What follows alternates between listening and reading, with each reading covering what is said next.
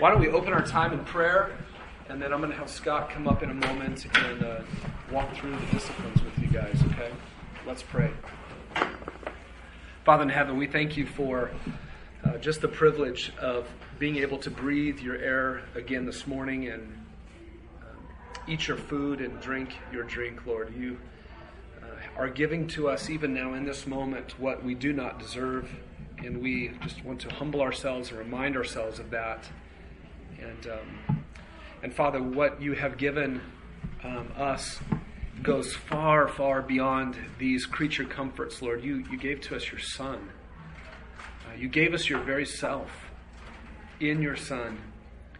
And what we did to him as a race is we killed him. We did not want him. We did not receive him. Instead, we crucified him. And we did that because of our sin and our rebellion in our hearts, but you did it because of your great grace and your kindness and your love for sinners like us. And the result of that is that our sins are taken out of your sight. We are forgiven. We are washed. We are cleansed. And we find now that we have a life that we never had before. We have been born from above by your good kindness towards us. We find that we are adopted children that belong to the God of the universe.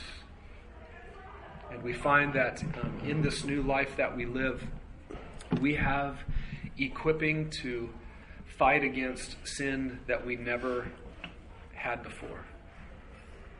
And so, Father, as we stand where we are and we look back, we are so grateful that we are not where we once were. And Father, as we turn and we consider and face what still has yet to happen and occur and come to us, as we consider what heaven will be when we cross that threshold of death, or if you come back, Lord Jesus, when we consider what awaits us there, we're not content. We want to be with you. We want to see you. We want to be in your presence. We want to finally be made into that glorified condition that you have awaiting us, that is promised to us, that is as good as here. You have sealed us with your Holy Spirit of promise, and we just now await your coming or death. Father, today, as we look at your word and as we fellowship together and as we strive together as men at Grace Bible Church, we pray, Lord, that you would draw near to us, that we would not seek words without the God of the word in mind, but that we would, in seeking your word, we would look for you, and that we would draw near to you and you would draw near to us and help us, Lord. So we commit to you our morning, and we ask for your grace on us, and it's in Jesus' name we pray. Amen. All right, a couple of things here before I have Scott come up first. I am going to make a little bit of an appeal to you men in regards to next generation ministry. In the last less than 2 weeks, 4 babies have been born in this church. Thanks, Josh. You're welcome. You're welcome. You did your part. Josh's wife is one of those. So what that does, you've probably heard this, but what that does is that takes a worker, perhaps, if the husband and the wife were working in next generation ministry, it takes 2 out and it adds a child. Because the mom and dad take a little break to get away from that. And so what we have children's ministry wise is we've got a room to hold babies. And here's the great thing as a guy, you never get to change a diaper. I mean, is that more grace from God or what? I mean, we just have all the women change diapers. You just get to hold them, and when you sense something's not right, you just hand them off. That's how it works here. You see, that's really good. So we got babies that can be held. You can get down on the ground and crawl around with toddlers and walkers. You get to play with trucks and things like that with little guys, and I don't know what you do with the girls, but trucks and things like that. And then you can also, what I really encourage you to think about and not be afraid of is actually teaching little ones.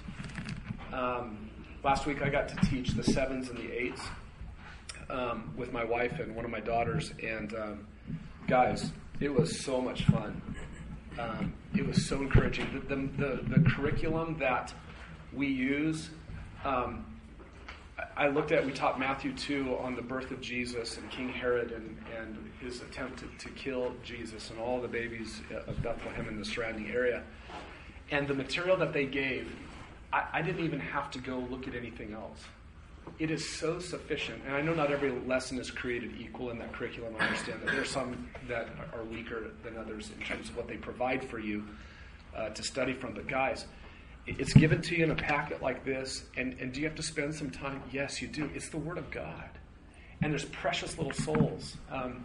But you get to, on a 3-week or a 4-week rotation, you don't have to, you get to bring the Bible and the gospel to little ones, and you get to live it out before them. And if anybody in the church should do that, it should be who? The men. Okay? I just want you to know, I went through the list of guys who are here, and with Tom Engstead, who kind of helps oversee, and I know every single one of you who are not in NGM. And by the end of the and I know where you live. You're like, wow, that just got really a strong That smells spiritual. Yeah, doesn't it? Wow. And all of you who are truly saved by the end of the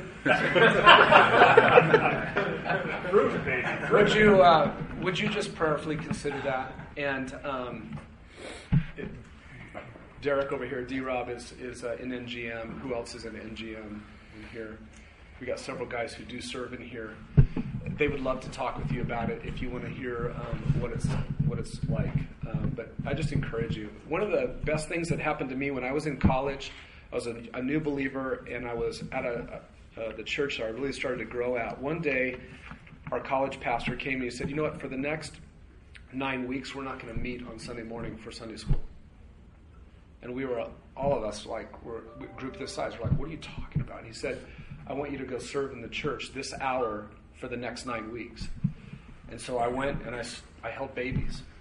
So I'm this college-age guy wearing a smock thing that I had to put over. And it was so good for me to do that. It helped me to see to watch parents come after church and pick up their kids and know that they were able to sit and hear the Word of God, and that I helped make that be possible. That was really encouraging. And so I just encourage you to consider that ministry. Look, here's the day when you need to be afraid in this church. It's not the day when you're being challenged to serve in NGM.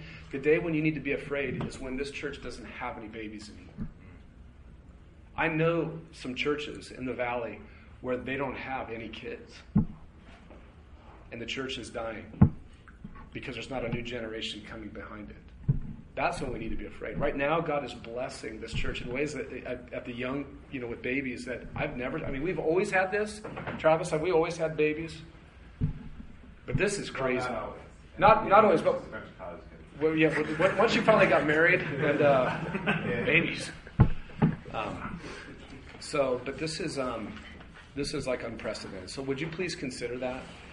Just pray about that. And if you want to talk more about that, I'd love to have you ask me or D-Rob over here or anybody else who serves. Also, some of you have expressed interest in helping to clean up afterwards. If you are willing and able to help with that today, if any of you have, even if it's just 15 minutes, if you have 30 minutes of time, we'd love to give you a little task to do. Just come see me afterwards and we'll tackle the building here. There's going to be a group that comes and cleans today to get ready for tomorrow. But there are some things that we can do that will help along with that. Okay? All right, so with that, I'm going to turn it over to Scott. Scott, why don't you come on up? Yeah, let me just second what Scott said about Next Generation Ministries. Regardless of what age you're working with, this is a gospel opportunity. If you want to talk about a field that is ripe, think about sharing the gospel with kids who are already hearing that at their house, in their homes during the week. You get the opportunity to water what's already been planted. So praise God for that. Yeah, I wanted to thank you all for being here. We say this every week, but when you're here this morning and And you're sitting here and you're listening to us, and then you're in your discussion groups, you're listening together with one another. You're actually doing something really, really important. And I think we shared the first week, Ephesians 4:16, the body, when it's functioning properly, causes the growth in the body. So when you're here and you're participating in this group, you are causing the growth of those guys that are around you. When you're in your discussion group and you're sharing what your reading plan is like and how it's going, and when you're talking about how you're waging war with sin, you are helping the guys next to you grow, and they're helping you. So thanks for coming. Keep it up. Last year was great, and the guys were faithful all through the year, and the guys grew in a lot of ways. So thanks. If you have your notebook, turn it backwards and look at the back cover. We're going to look at a few things real quickly. I want to go through the disciplines and what they are by way of reminder, and then I want to talk about two things. I want to talk about prayer life, and specifically in that, God is creator and how that affects our prayer life. And then I want to talk about one of the disciplines. Hopefully we'll say a few words about each one of the disciplines each of the next 8 or 10 weeks that we're together. So we have 5 disciplines that we're emphasizing here on Saturday mornings. What these 5 are 5 areas that are very, very important for a man to understand in his life. And the first deals with his own heart. The reason why it's first is because everything else flows from the heart. We're going to have a message later this year from Jacob Hamla, and it's going to be about Proverbs 4:23. And the heart is the place from which the springs of life flow. Everything flows out of what's happening in our heart. So we want to be men who attend to our heart. And we attend to our heart by meeting alone with the Lord. Not sitting with the Lord and reading quickly through the passage, but just actually meeting with the Lord in whatever structure that looks like. We attend to our heart when we meet with the Lord, allow His word to speak to us, and we speak back to Him. And we take the fruit of that into our living situation, whatever it is. If you're living with somebody, if you're living with a wife, if you're living with parents, if you're living with kids, if you're living with roommates, you have the opportunity to take what you have done to shepherd your own heart into the relationships that God has given you in your life. And that's what the second discipline is. It's your home. Whatever your home situation is, even if you live alone, you have people in your home or you're in homes with other people. You have the opportunity to give to them the fruit of what God has grown in you as you meet with Him.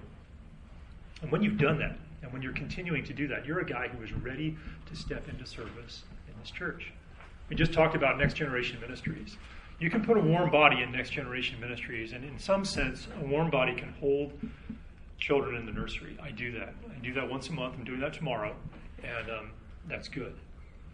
But what really happens, what's really a benefit, is when a guy who's been shepherding his heart, and he's living rightly in his own home, and there's fruit in his own life, and there's fruit in his own family, he steps in front of children, or he steps into a small group leader position, or he steps into something here as a discussion leader, he's ready to bring fruit to a lot of people.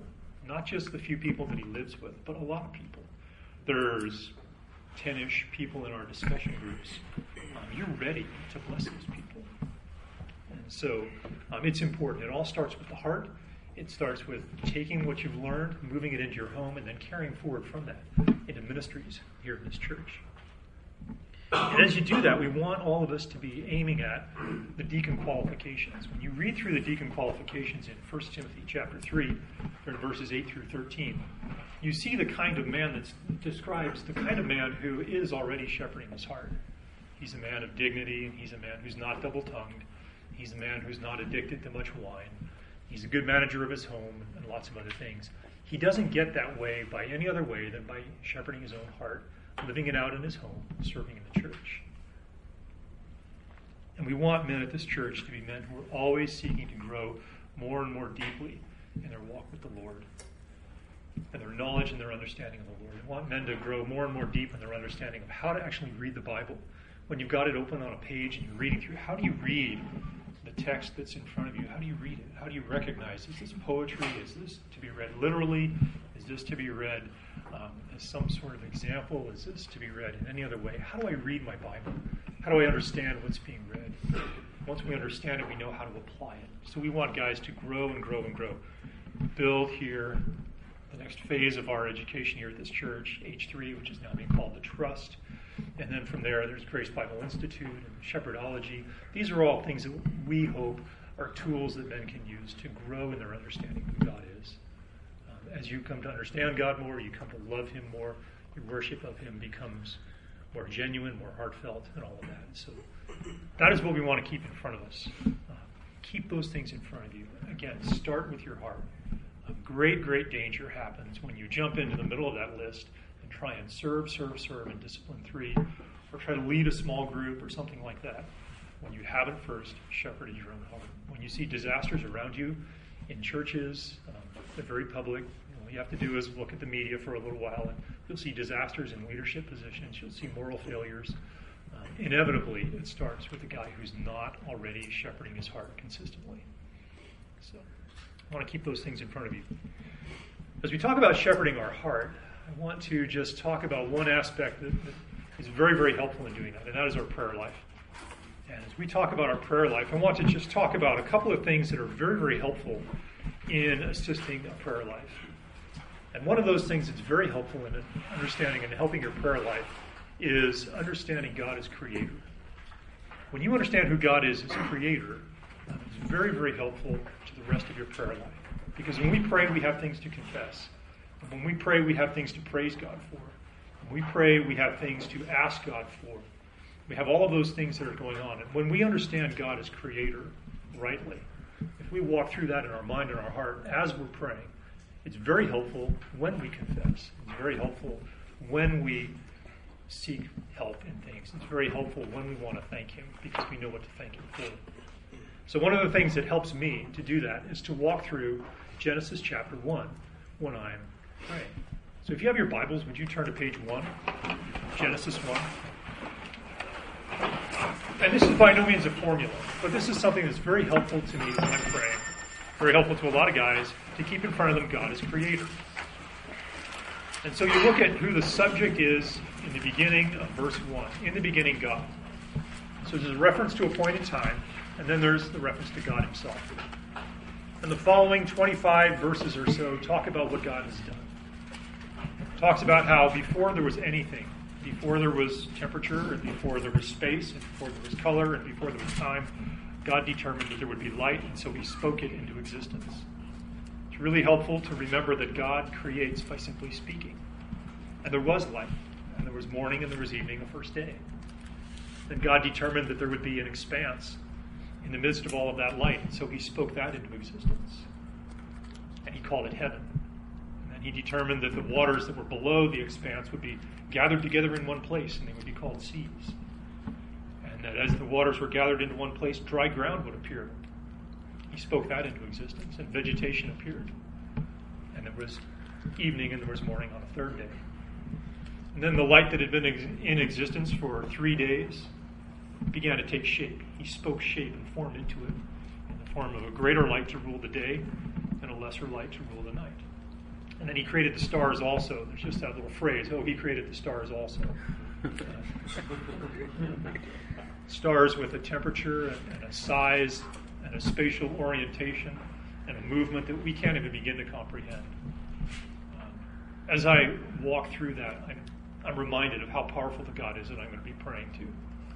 That he has a large capacity if he's able to speak into existence these things that are beyond the sight and the reach of the naked eye.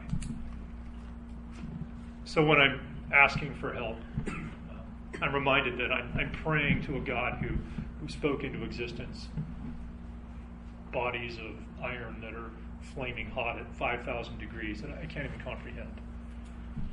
So I've got this problem that I'm praying about, and I'm remembering, this is who the God is that I'm praying to. So he works on a very macroscopic scale, and then he decides to work on a microscopic scale. And on the next day, he says, let the waters teem with living creatures, each after their own kind. He's a God of order. And so you have seahorses and smaller things than that and smaller things than that. And anybody who's studied any biology, which is not me, knows what those things are and knows what God did.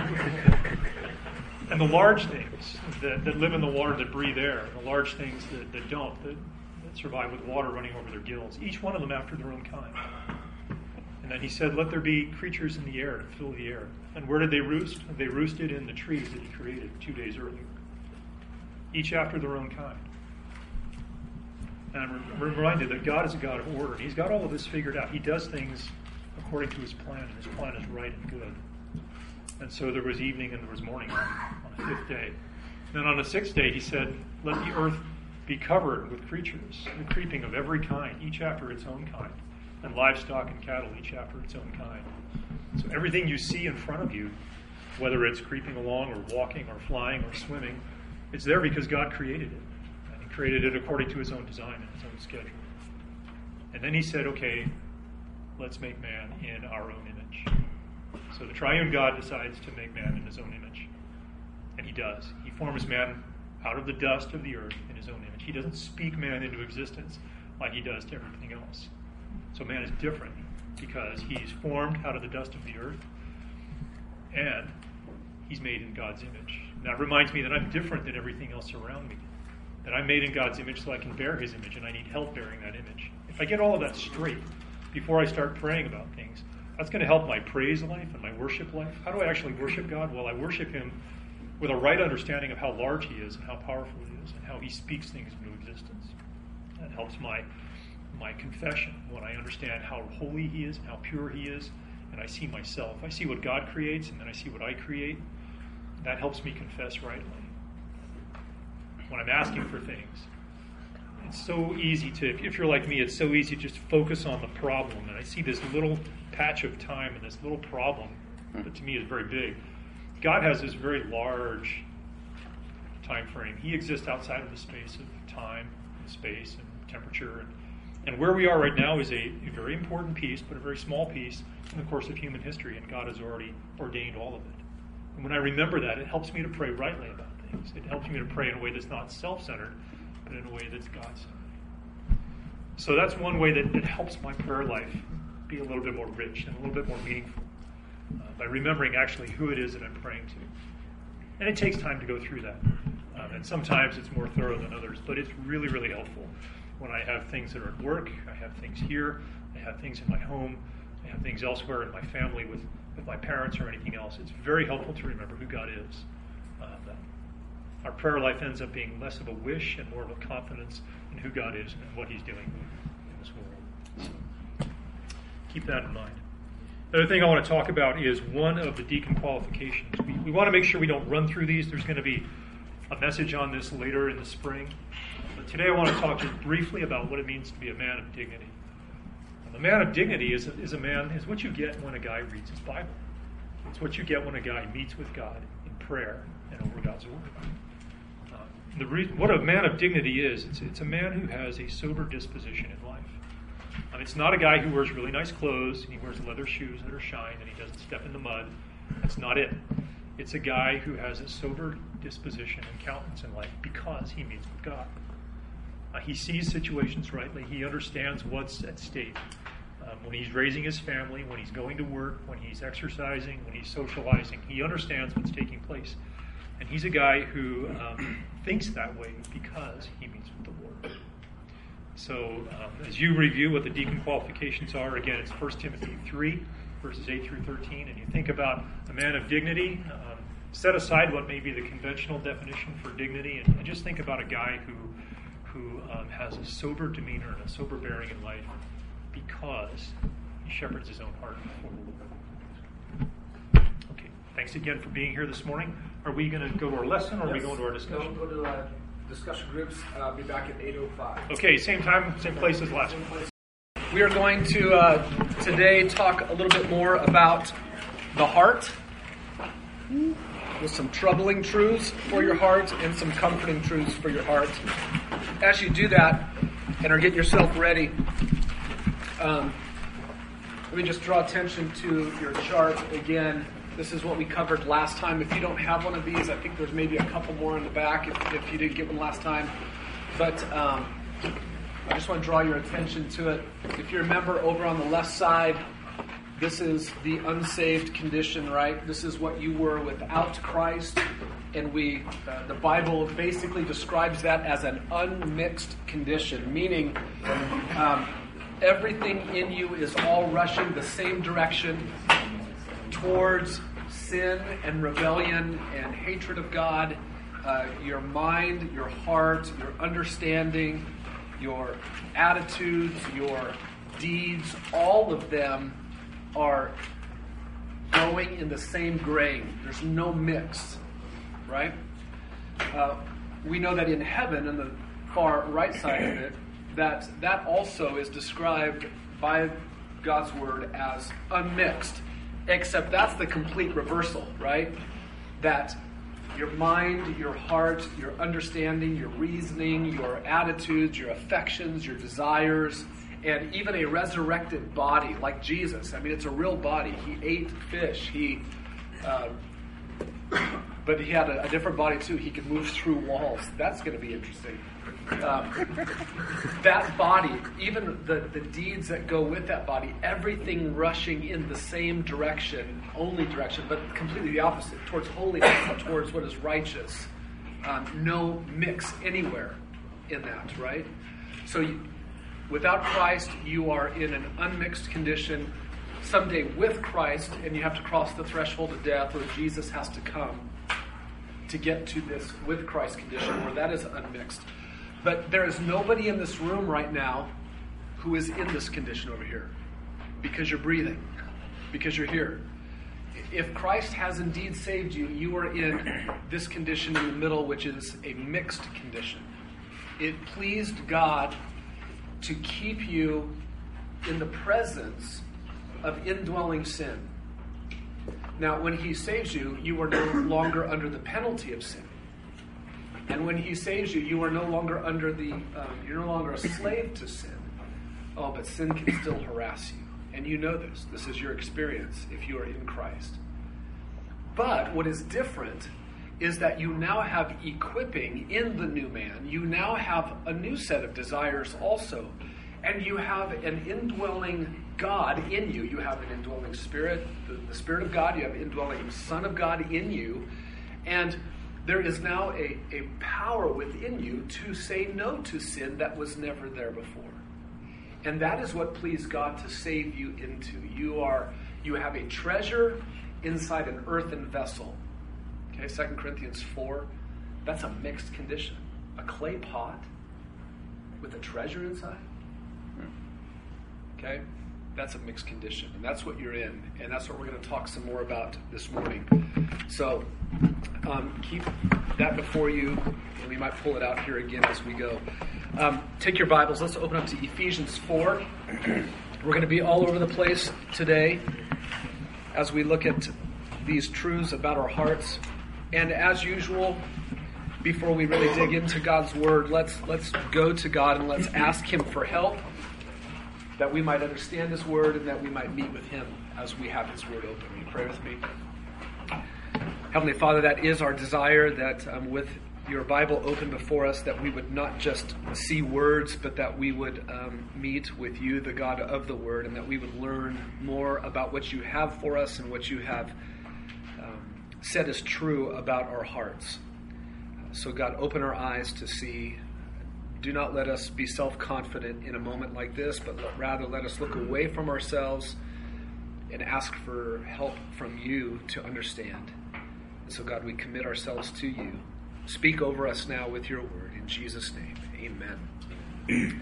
All right, 3 troubling truths for my heart. Here's the first one. I got a blank for you to fill in.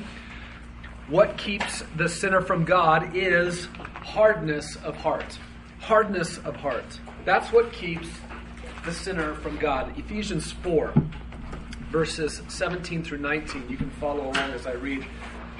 Paul says to the believers in Ephesus, he says, "So this I say and affirm together with the Lord, that you walk, or you live, no longer just as the Gentiles also walk or live."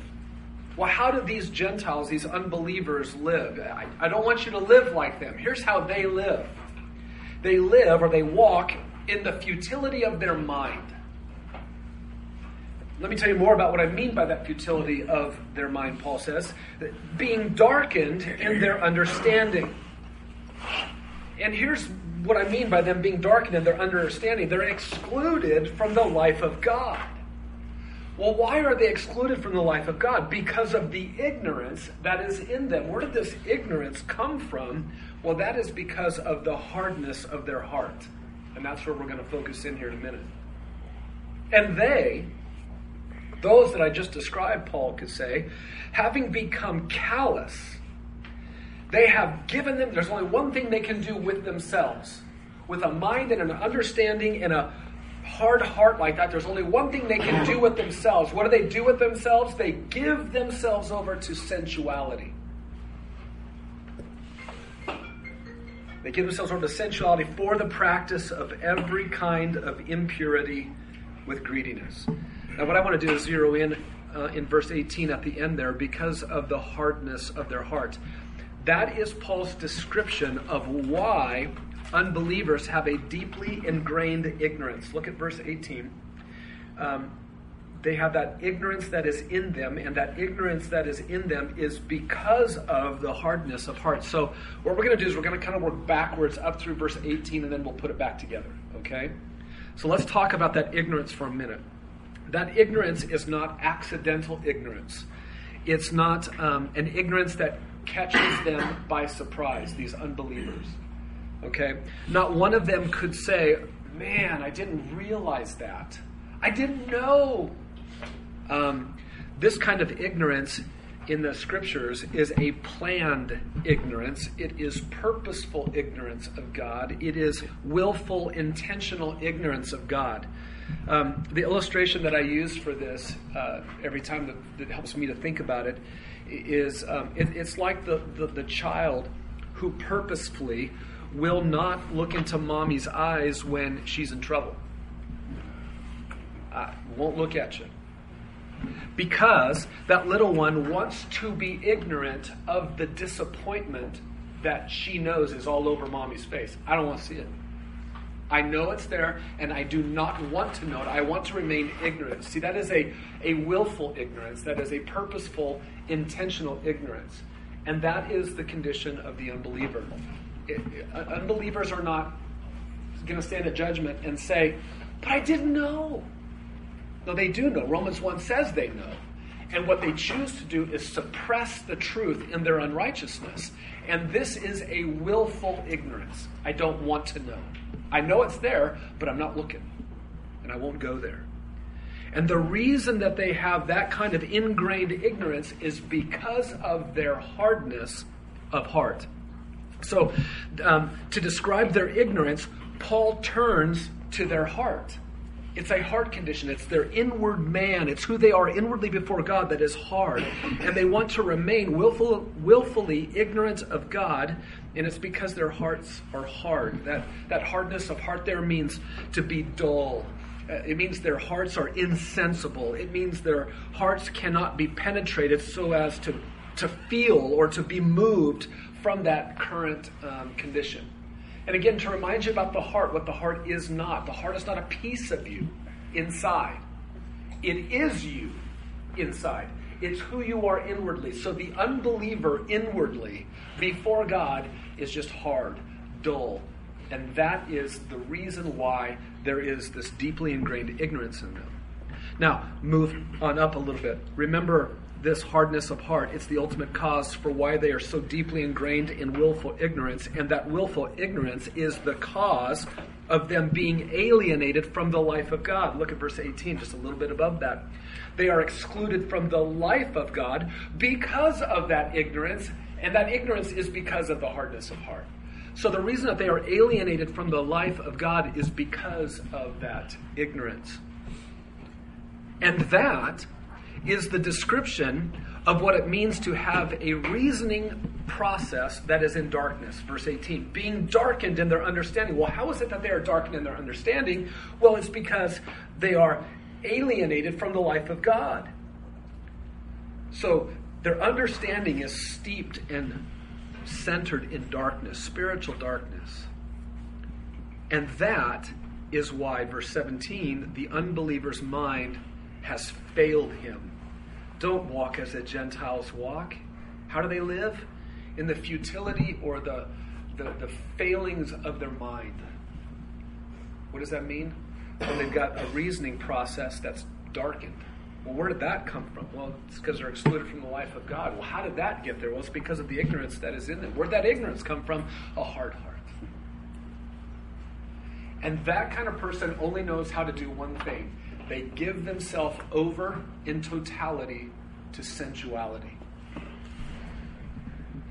for the practice of every kind of evil, of impurity with greediness. You see, that is a description of the unbeliever, and that is an unmixed condition. There is nothing in any of that description where there's any friction against it. Do you see that? From the mind to the understanding to the heart to themselves, what do they do with all of themselves? They give themselves over to the practice of every kind of impurity. With greediness, they practice that. And he says to the believer, don't live that way. Right? You can't live that way. The heart of man is just this way, hard, because of Adam's fall. But God also simultaneously warns man to not participate in the hardening of the heart. Go to Hebrews chapter 3 now. Let's just see these verses. These are very important. God, in his word from the Old Testament, Psalm 95, into the New Testament, where the writer of Hebrews here is quoting Psalm 95. In Hebrews 3, verse 8 says, do not harden your hearts. That's what he told Israel. Don't harden your hearts as when they provoked me. And by the way, David is the one who is saying this, we think, Psalm 95. So David is saying to his people of his day, don't harden your hearts like the Israelites did way back in the wilderness when they hardened their hearts before God. That's what God is saying. That's what David is saying to the people. Do not harden your hearts. Look at chapter 3, verse 15. He says it again. Today, if you hear his voice, do not harden your hearts as when they provoked me. Chapter 4, verse 7. He again fixes a certain day. Today, saying through David, after so long a time, just as has been said before, today if you hear his voice, do not harden your heart. So God warns man to not participate in the hardening of the heart. At the hearing of God's voice in the call of the gospel, do you know what you're asking the sinner to stop doing? What are you asking them to stop doing? Stop hardening your heart. Who you are inwardly before God. Stop being so hard. That's what the gospel is confronting. But believer, do you know what? You need to beware of this. You still have the ability to what? Harden. Why? Why? We're mixed. Because you're in a mixed condition, because you still have sin in you, because you're not here yet. Nobody here in heaven is hardening their hearts. Did you know that? And you're not there, and neither am I. We're right here. And we still have the ability to harden our hearts. Remember, before Christ, all you could do without him was be hard of heart, right? There was no other condition besides that for you. And one day in heaven, you'll only have an inward man who is soft before God all of the time. All of the time. But now, in Christ, you're in a mixed condition in which you must fight against what? Fight against every day hardening your heart. And fight to soften your heart. So, this is a troubling truth for my heart. That my heart can still be hard. So this is a characteristic that's true of the unbeliever, but it's a characteristic that can still be true of me because I have indwelling sin in me. In fact, take a look at chapter 3, verse 12. Take care, brethren. What does brethren mean? Who's he referring to? What kind of people? Christians. He's talking to believers. Take care, believers, that there not be in any one of you an evil, unbelieving heart that falls away from the living God. But encourage one another day after day, as long as it's still called today, so that none of you will be what? Hardened by the deceitfulness of sin. You see, the deceitfulness of sin will only do one thing in you. It will harden your heart, and you need to be aware of that. Does that make sense? All right. That's a troubling truth for my heart, that what keeps the sinner from God is hardness of heart. Number two, second troubling truth. Whenever possible, unbelief will naturally take root in the heart, not belief. So number two, your blank is naturally. Whenever possible, unbelief will naturally take root in the heart, not belief. Okay? Hebrews chapter 3, verse 12. We just read that. What the author was addressing here with the church that he wrote to was similar to what Israel continually went through. He says again, verse 12, "Brethren, take care that there will not be in any one of you an evil, unbelieving heart that falls away from the living God, but encourage one another day after day, as long as it is still called today, so that none of you will be hardened by the deceitfulness of sin." Listen, the church, believers must labor to root out this natural inclination to not trust the living God.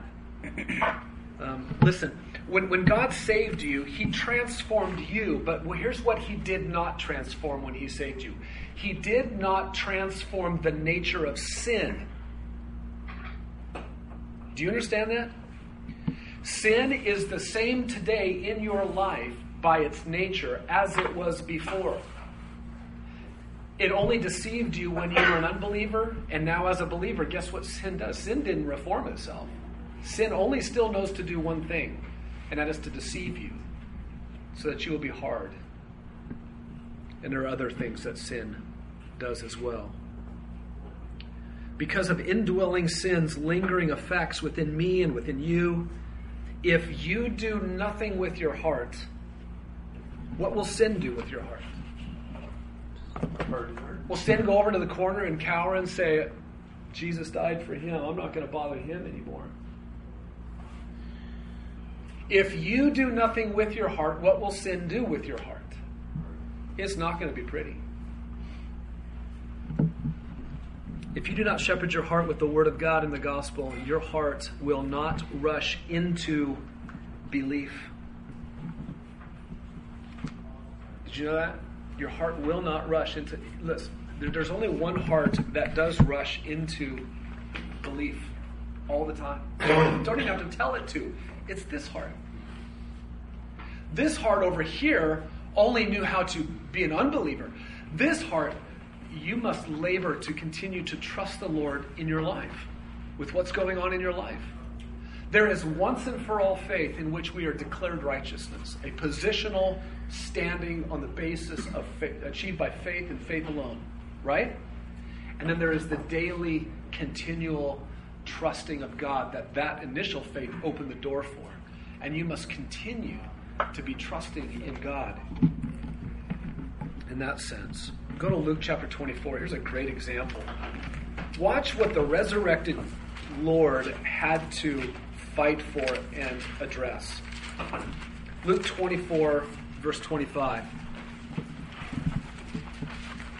You know the situation here. Jesus is raised from the dead. His tomb is empty, but the disciples are still kind of clueless about what's going on. In fact, two of them are walking on a road from Jerusalem to Emmaus, and this stranger walks up alongside him. Jesus has disguised himself somehow. They can't identify who he is, and they're having this conversation with him. It's actually kind of a depressing conversation. There's this guy, we thought he was going to redeem Israel, verse 21, but then he died. It's the third day since he died. Some women, though, they said that they saw him alive. That amazed us. But we didn't find his body. They said they saw some angels, claimed that he's alive, but they didn't see him when they went and looked. And resurrected Jesus is saying to them in verse 25, "O foolish men, slow of heart to believe in all that the prophets have spoken. Was it not necessary for Messiah to suffer these things and to enter into his glory?" And then beginning with Moses and with all the prophets, he explained to them the things concerning himself in the scriptures. You see, the disciples had hearts that were not quick to trust, but rather they were slow to trust. They were slow to believe the Christ-centered, Christ-revealing scripture of the Old Testament.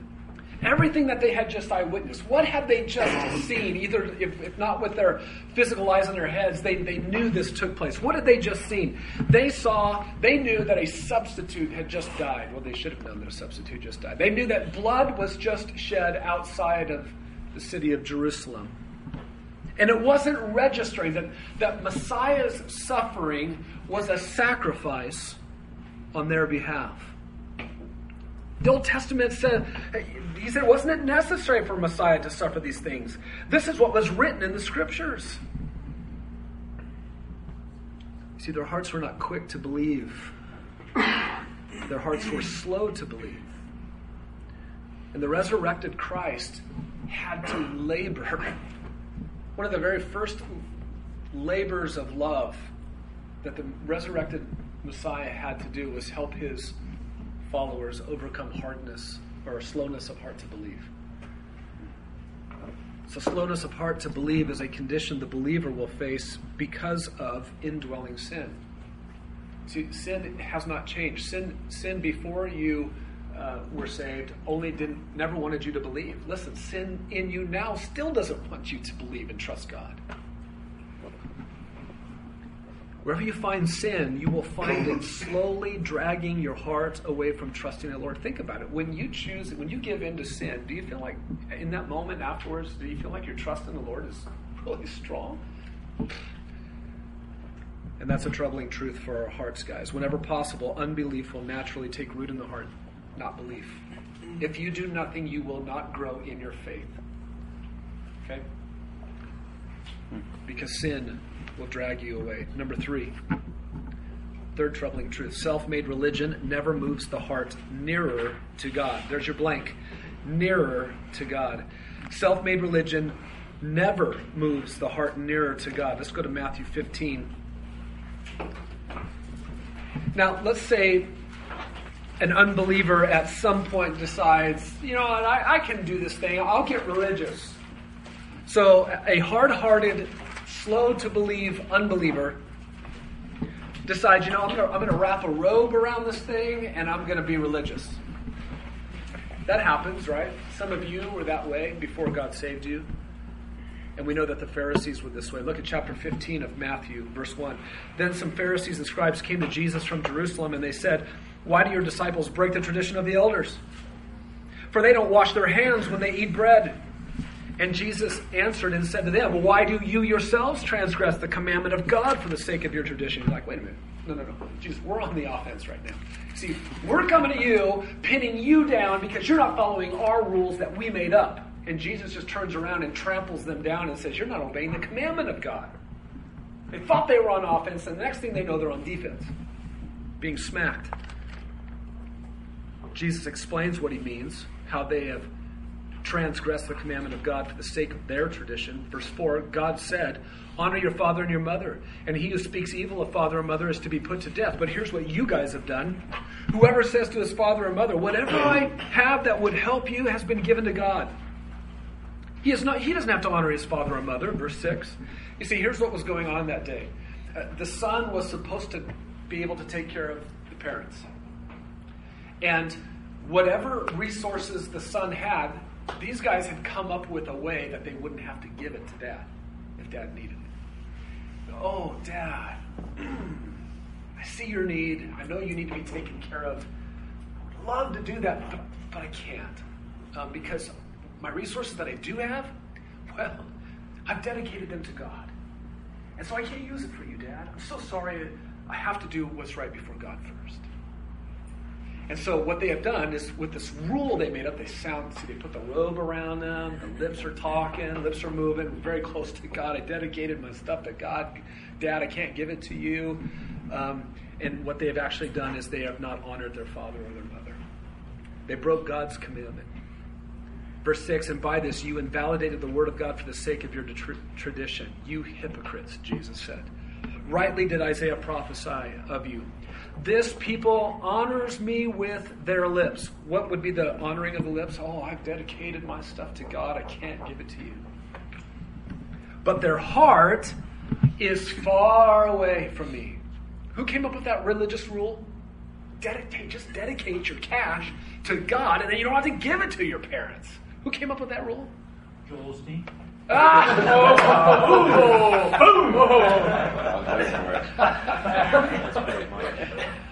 I can honestly say that in all my 11 years of doing this, that I've never heard anybody say that. But I bet there's probably a lot of us thinking it. That's funny. Yeah, this is the Pharisees, right? This is man-made religion. And what does Jesus think of this man-made religion? Yeah, your lips may be honoring me, but your heart is far away from me. In vain do they worship me. This is not worship, teaching as doctrines the precepts of men. Okay? So there's your passage. So these religious men hope that perhaps God will see their teaching and their rules and their good deeds, their tradition, and God will be moved to set aside his for theirs. Wow, guys, you guys came up with I didn't even think about that. Yeah, let's set my commandment aside and let's go with yours. God never said that to them. Maybe that's what they're hoping for. Who knows? And they're confident, they're innovative, they've come up with new rules, religious rules. They appear very religious, but God's assessment of them is that even though they are religious, their hearts are far from him. Verse 8. So think on this with me. The hardness of heart keeps the sinner from God. Or, to put it another way, the heart falls into unbelief naturally. As sure as an ice cube at the top of a metal slide in August in Arizona will slide down, the human heart will just naturally be inclined to unbelief. If that man supposes, though, if it crosses his mind that he wants to be religious, and so he's going to wrap some religious practice around his life, apart from God, and he wants to do some religious deeds, hoping that God will accept his version of religion over God's commands, that kind of heart is not open to God. That kind of heart is not soft to God. That heart is a hard-hearted heart that will not believe in God. Because that heart is trusting in self.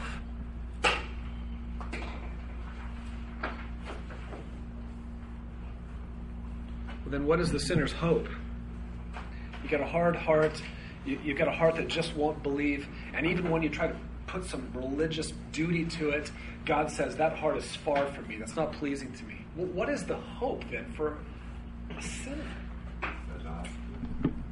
The gospel. The gospel.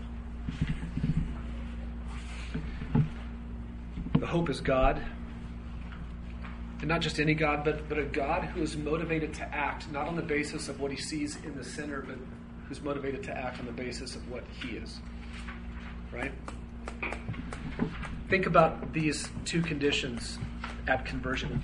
Hardness of heart, slowness to believe. You were hard of heart here, you were slow to believe here. What happened here then? Here, on this side over here, without Christ, you were enslaved to hardness of heart. You could do no other bidding except what a hard heart would tell you. And over here, you were enslaved to a heart that just refused to believe, and you could do nothing else except obey an unbelieving heart. What did God do in the regeneration event that you now possess here? That slavery has been broken. Now there is another option for you. You don't have to be hard in heart. You don't have to be unbelieving in heart. But you only will fight against that by the power of God, through the Spirit of God, through the Word of God, through the indwelling Son in your life, in fellowship with other believers. You can fight against that. So it's not that you are completely free of a hard heart anymore. But it does not enslave you. Do you understand? If indeed you are in Christ. If indeed you are in Christ. We're still capable of falling into doubt and unbelief. We can still harden our hearts because of the deceitfulness of sin. And we are even capable of having our hearts far from God while our lips make it sound like we were just in his presence. Right? 3 troubling truths. Now, I'm going to give you 5 comforting truths for my heart. And I want you to watch God's interaction with the heart from the beginning to the end, because, guys, what we're going to basically be looking at is the gospel here. Okay? I want you to see this. God overcomes hardness of heart. God overcomes slowness of heart to believe. And God dispels foolishly offensive, self-made religion from the heart. At the cross of Christ, at the empty tomb of Jesus, God creates a new inner man that can see what the sinner's old inner man could not see. Here's your first blank. Number 1, God enlightens dark hearts to know Christ. Go to 2 Corinthians 4. Number 1, God enlightens dark hearts to know Christ. 2 Corinthians 4, verses 5 and 6. God enlightens dark hearts to know Christ. Here's what Paul says in 2 Corinthians 4, verse 5. For we do not preach ourselves, but Christ Jesus as Lord. And we preach ourselves as your bondservants or as your slaves for Jesus' sake. And here's why. For God, who said, light shall shine out of darkness, is the one who has shown in our hearts to give the light of the knowledge of the glory of God in the face of Christ. So appropriate that Scott earlier talked about Genesis 1 and God creating. What does Paul mean in verse 6 when he said, light, God, who is the one who said, light shall shine out of darkness? What is that a reference to? Genesis 1, right? If God shines into our hearts to give spiritual enlightenment, that means that the condition he found our hearts in prior to that is that they were in darkness. And right, that's what we found in Ephesians 4, verse 17, that we are darkened in our understanding.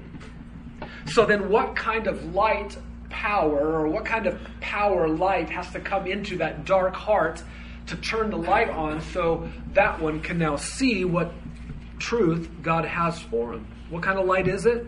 Well, it is the light power, or the power light of God the Creator. I mean, think about that. He makes light appear out of darkness. That kind of power that Scott talked about earlier, it's that kind of power that must penetrate the inner man of the unbeliever and make light be powerful to enlighten that one.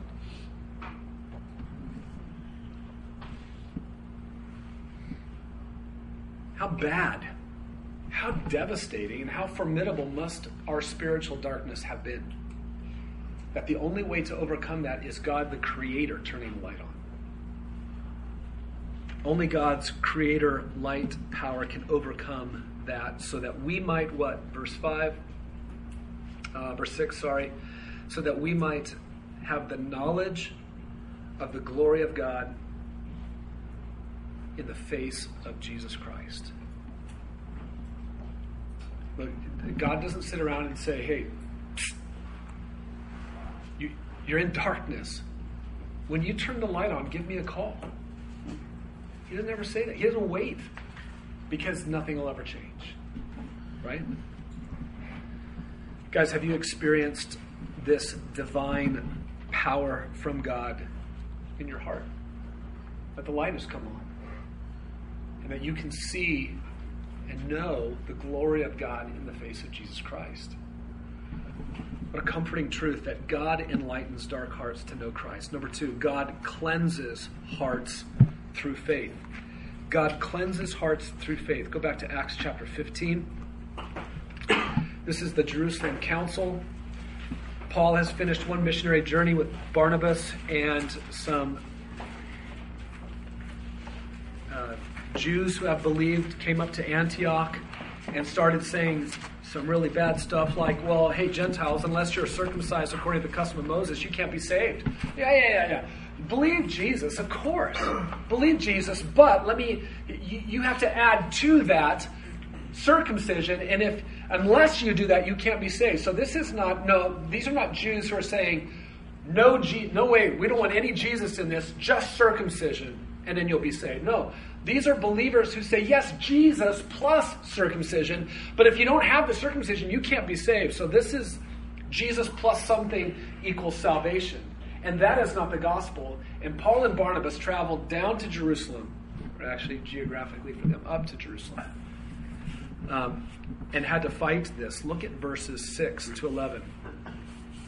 The apostles and the elders came together to look into this matter, and after there had been much debate, Peter stood up and said to them, "Brethren, you know that in the early days God made a choice among you, that by my mouth the Gentiles would hear the word of the gospel and believe."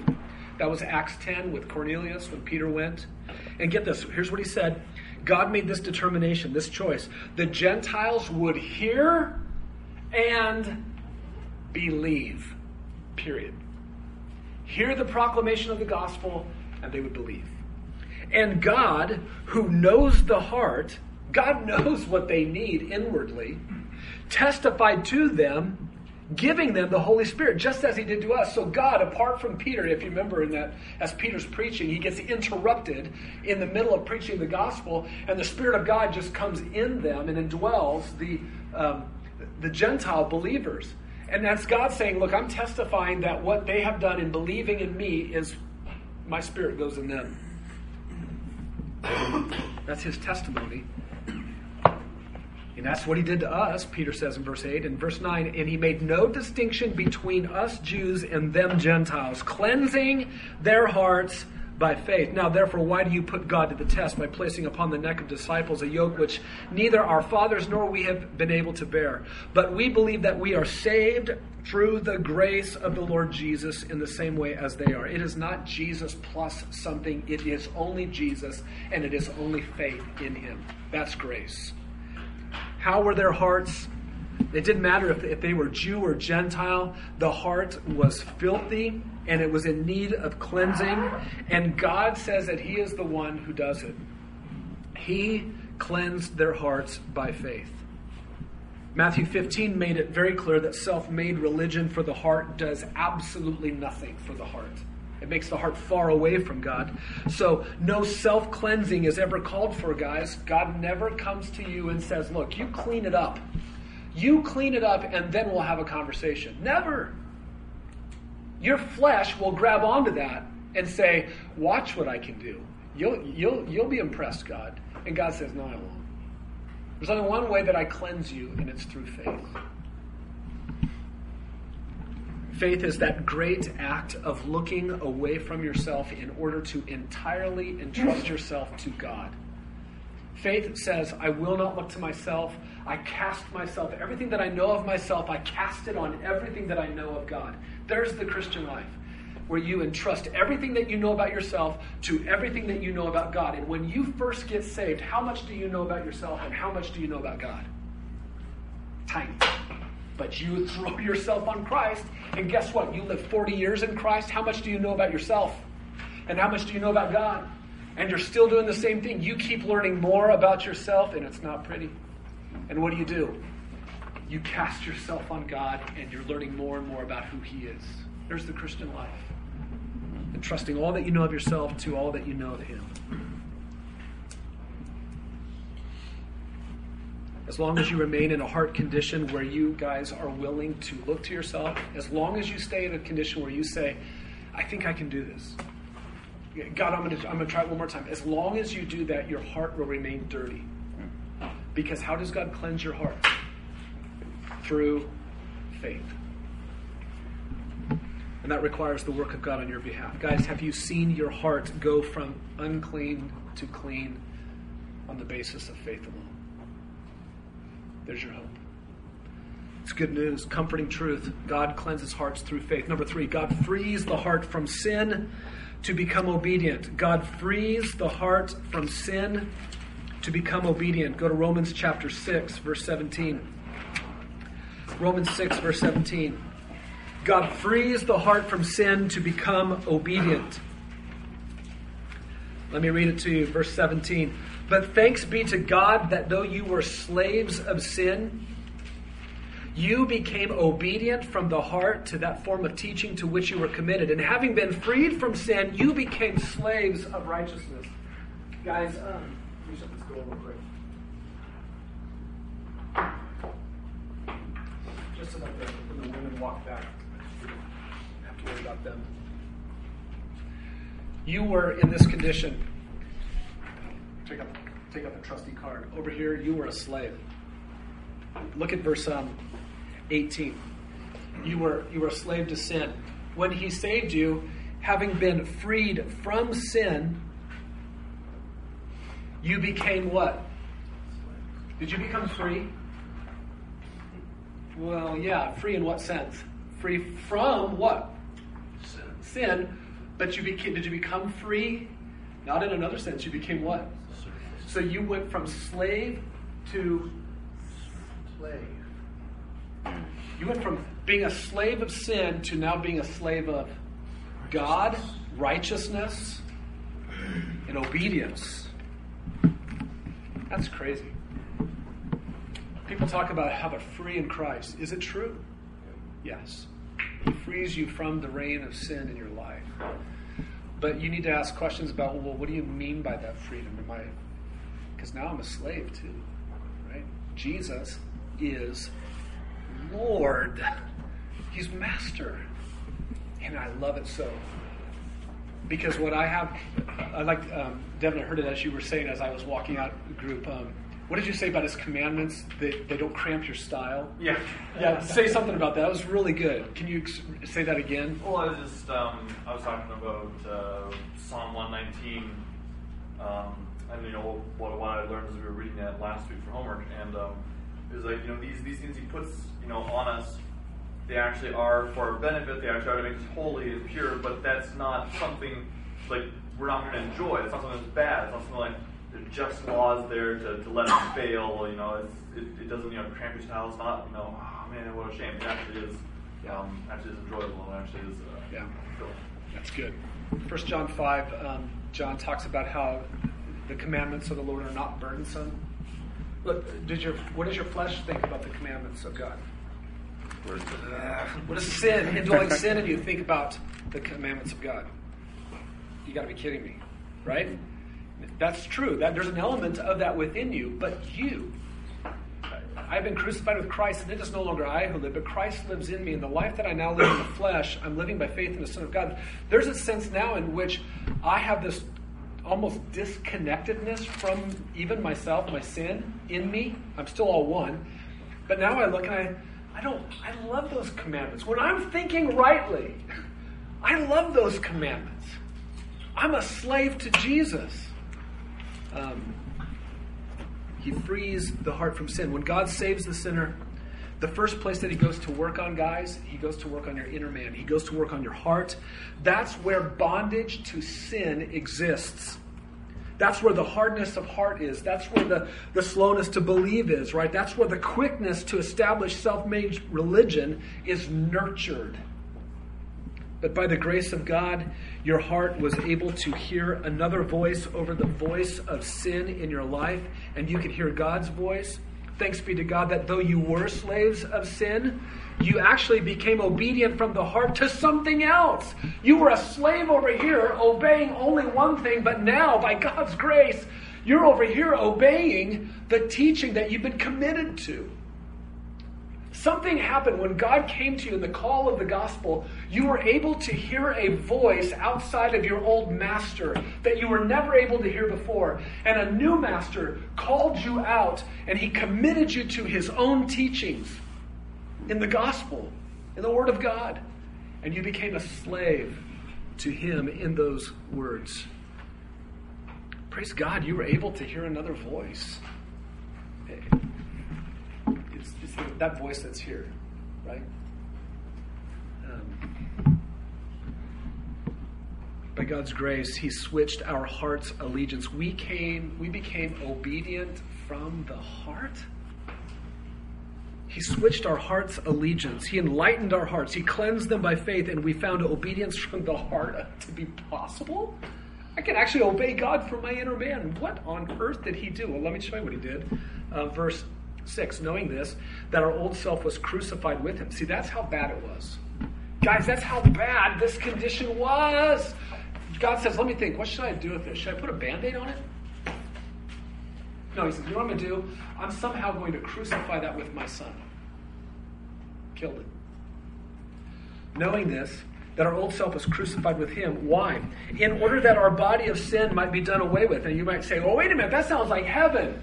Because that's where my body of sin will be done away with. But in what sense? Paul tells us. in this sense, so that we would no longer be slaves to sin. So this is what he did. He did away with the body of sin in the sense that we are no longer slaves to sin. We are now slaves to him. What good news. You were slaves to sin. You became obedient from the heart. That's a very comforting truth. God frees the heart from sin to become obedient. Number 4, Christ makes himself at home in hearts by faith. Scott, Yes. quick question on Romans 6. Yeah. So the way it's worded, it sounds as if it's optional for me to become obedient, and not something that is like imputed. Yeah, if you read the rest of the chapter, you will find out that there are commands given there of what that obedience looks like. I can take you back to verse 11, where the first imperative shows up. Consider yourselves to be dead to sin. You want to fight sin? Start there. And say, I'm dead to it. I'm dead to the enslaving call of sin. Verse 12, do not let sin reign in your mortal body so that you obey its lust. That's not contradictory to becoming obedient from the heart. That's what becoming obedient from the heart looks like. You do not let sin reign in your mortal body so that you obey its lust. Next command, do not go on presenting the members of your body to sin as instruments of righteousness, but imperative, present yourselves to God as those alive from the dead, and present your members as instruments of righteousness, and so forth. You can keep working through there. It's not optional. I mean, he has said all of that, and then he says you became obedient from the heart. That's his description. Does that make sense? Yeah. Number 4, Christ makes himself at home in hearts by faith. Ephesians chapter 3, we'll look at Paul's great prayer here. Verse 14. This is crazy what he says. For this reason I bow my knees before the Father, verse 14, from whom every family in heaven and earth derives its name, so that he would grant you according to the riches of his glory to be strengthened with power through his Spirit in the inner man, so that Christ may dwell in your hearts through faith, and that you, being rooted and grounded in love, may be able to comprehend with all the saints what is the breadth and length and height and depth, and to know the love of Christ, which surpasses knowledge, so that you may be filled up to all the fullness of God. I don't even know what that means. What does it mean to be filled up to all the fullness of God? I mean, where does Paul get this language? Where has he been? What has he seen that he would say, this is how I pray for you? Guys, we're living like down here on the carpet fibers. I mean, he has been up someplace high, and he's looking at something that if we don't come to this word, we won't set our minds on the things above where Christ is, seated at the right hand of God. I mean, these are prayers that we need to be praying for ourselves. But what I want to focus you in on is verse 17. So that Christ may dwell in your hearts through faith. Question for you. Who's he writing to in Ephesians? So then what? If that's true, guys, then why on earth is he saying, here's why I'm praying for you, so that Christ may dwell in your hearts through faith? He's asking that of believers. He's talking about believers. How does that work? Do you see the conundrum? That's really not there. I'm trying to pretend like there's one. Right? So, what's going on here? He's writing to believers. Guys, this is beyond conversion into the new creation, into the Christian life. This Christ dwelling in your hearts through faith is not the original indwelling of Christ at conversion that he is describing. We are not to pray as believers that somehow Christ would for the first time indwell our hearts. That doesn't even make sense. But rather, we are to pray for a richer, deeper, practical indwelling of Christ here. The verb that Christ may dwell is an intensified verb for dwelling. It was the word that they would use for not a temporary dwelling like in a tent, but more of a long-standing, settled home kind of dwelling. Let me give you an example of 2 other times Paul used this word. Go to Colossians 1, real quick, 1:19. Here's what he says. Here's the same verb to dwell being used there. Colossians 1:19. For it was the Father's good pleasure for all of the fullness to dwell in him. God was pleased that all of the fullness of deity would dwell in Christ. Go to chapter 2, verse 9. of Colossians. For in him all the fullness of deity dwells in bodily form. Guys, that's not God saying, for a temporary period of time, I was pleased to have my deity pitch a tent in Jesus.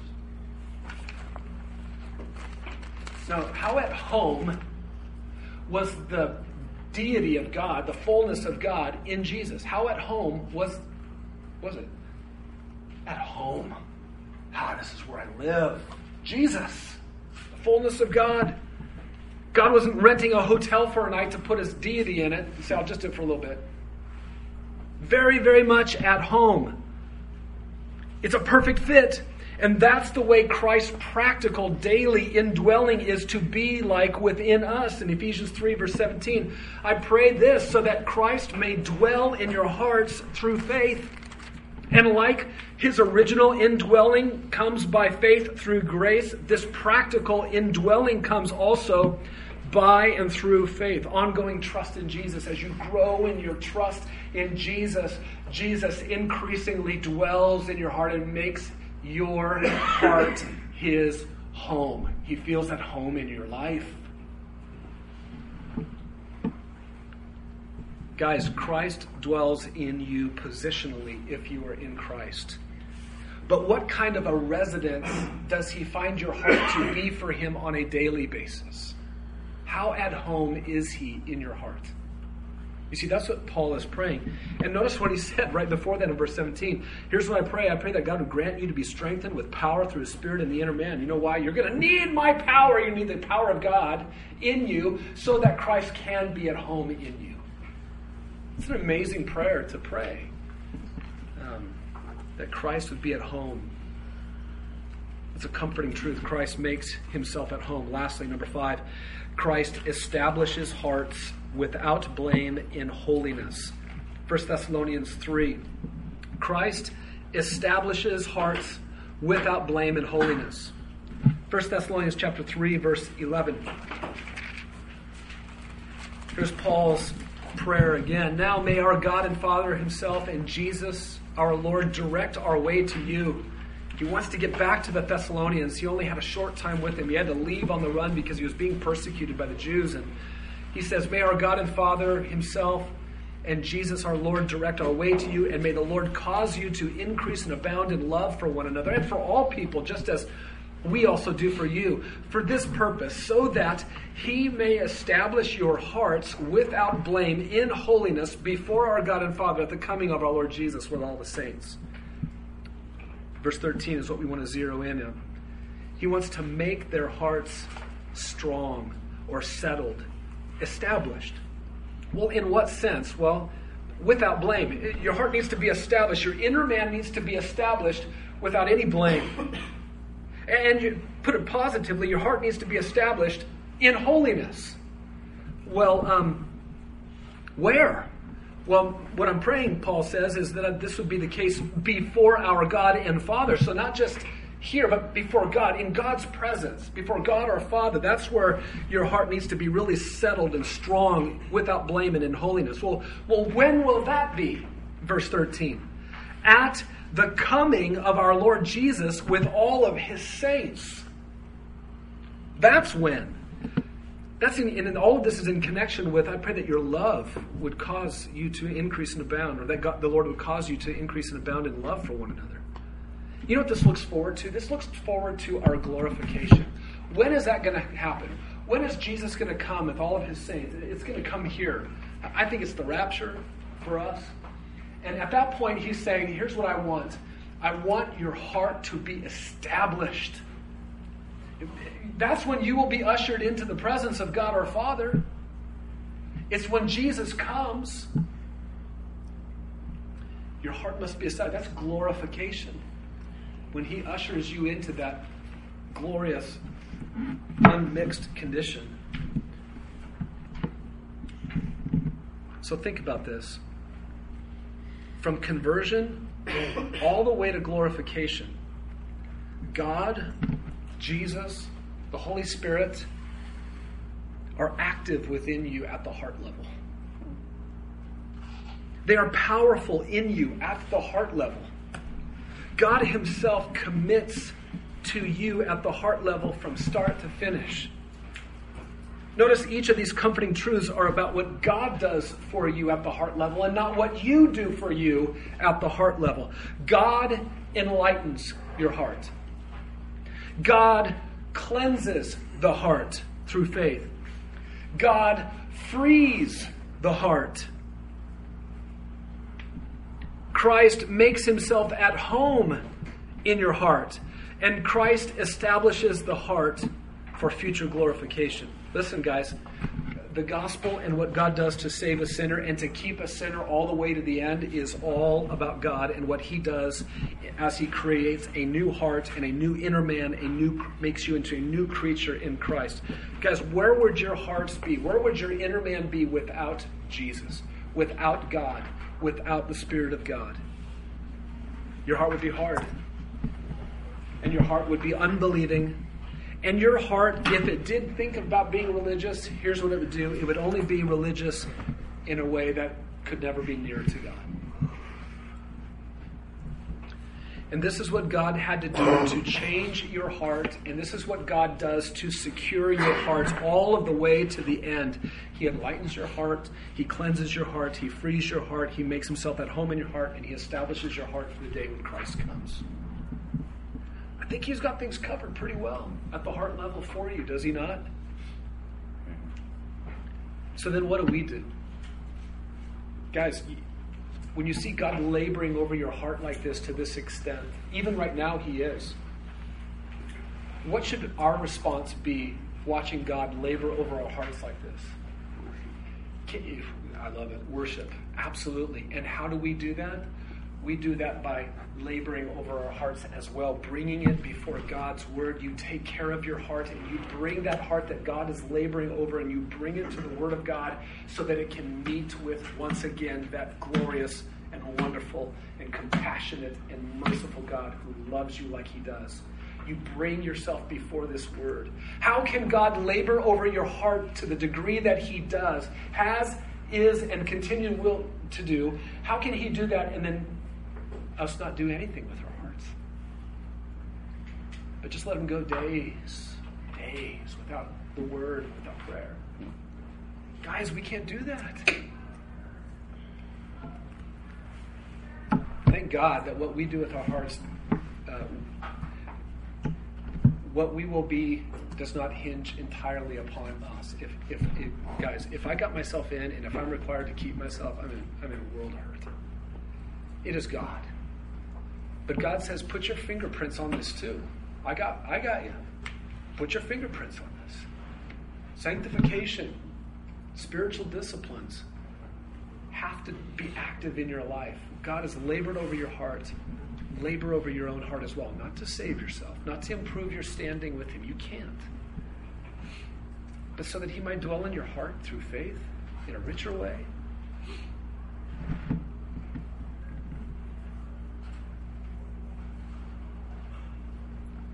Let's pray. Okay.